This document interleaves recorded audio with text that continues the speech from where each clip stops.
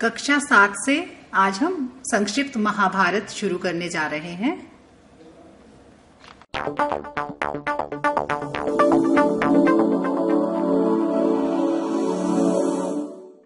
महाभारत की कथा के रचनाकार महर्षि पराशर के पुत्र वेद व्यास जी थे।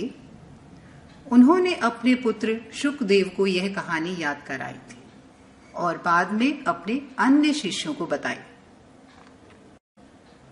इसके बाद महाराजा परीक्षित के पुत्र जन्मेजय ने एक बड़ा यज्ञ किया जिसमें पौराणिक सूत जी भी उपस्थित थे।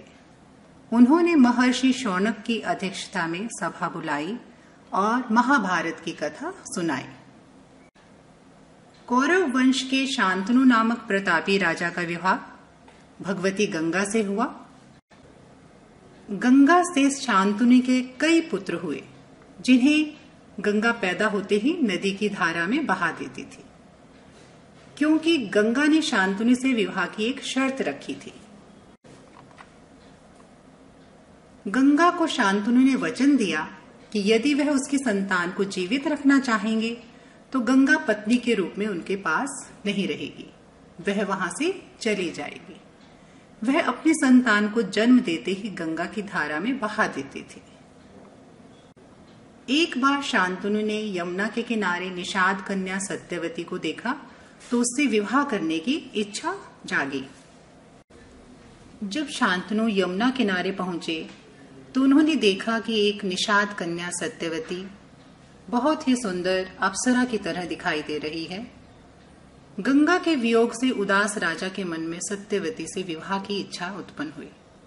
सत्यवती के पिता ने शर्त रखी कि उसकी पुत्री से पैदा पुत्र ही राज्य का उत्तराधिकारी बनेगा, तभी वे सत्यवती का विवाह शांतनु से करेंगे।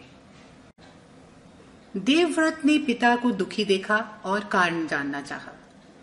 सारथी से पिता की चिंता का कारण जान देवव्रत ने जब सुना तो उन्होंने अपना राज्य अधिकार छोड़कर आजीवन ब्रह्मचारी रहने की प्रतिज्ञा की। इसी कारण देवव्रत का नाम भीष्म पड़ा। महाभारत की संक्षिप्त कथा आगे इस प्रकार है। शांतनु के बाद उनके पुत्र चित्रांगद हस्तिनापुर के राजा हुए। उनकी अकाल मृत्यु के बाद उनके भाई विचित्रवीर्य राजा बने। उनके 2 पुत्र हुए, धृतराष्ट्र और पांडु। धृतराष्ट्र जन्म से ही अंधे थे, इसलिए पांडु को राजा बनाया गया। धृतराष्ट्र का विवाह गंधार नरेश की पुत्री गांधारी से हुआ। पांडु की 2 पत्नियां थी, कुंती और माद्री। धृतराष्ट्र के पुत्र कौरव और पांडु के पुत्र पांडव कहलाए। एक बार पांडु को किसी अपराध के कारण वन में तपस्या के लिए जाना पड़ा। उनके साथ दोनों रानियां भी गईं। वहीं कुंती और माद्री ने 5 पांडवों को जन्म दिया। कुछ समय बाद पांडु की मृत्यु हो गई तो ऋषि मुनियों ने बच्चों का पालन पोषण किया। जब युधिष्ठिर 16 वर्ष के हुए तो कुंती व ऋषि 5 पांडव को लेकर हस्तिनापुर आए और बच्चों को भीष्म पितामह को सौंप दिया। 5 पांडव बुद्धिमान और वीर थे। धृतराष्ट्र के पुत्र दुर्योधन उनसे जलते थे। इसी ईर्ष्या के कारण उन्होंने पांडवों को अनेक प्रकार से तंग करना आरंभ कर दिया। पांडवों और कौरवों में दुश्मनी बढ़ने लगी। कुंती पुत्र कर्ण। रानी कुंती सूर्य देव की अनन्य भक्त थी। एक दिन सूर्य देव ने उनकी तपस्या से प्रसन्न हो वरदान मांगने को कहा तो कुंती ने उनके सामने अपनी इच्छा रखी कि उनके जैसा तेजस्वी पुत्र ही पैदा हो। उस समय वह अविवाहित थी। कुछ समय पश्चात कुंती को एहसास हुआ कि वह सूर्य के तेज से गर्भवती है और उनका वरदान फलीभूत हो रहा है, लेकिन समाज के डर से उसने ये बात छुपाई और एक दिन बच्चे को पैदा होते ही उसे टोकरी में रख नदी में बहा दिया।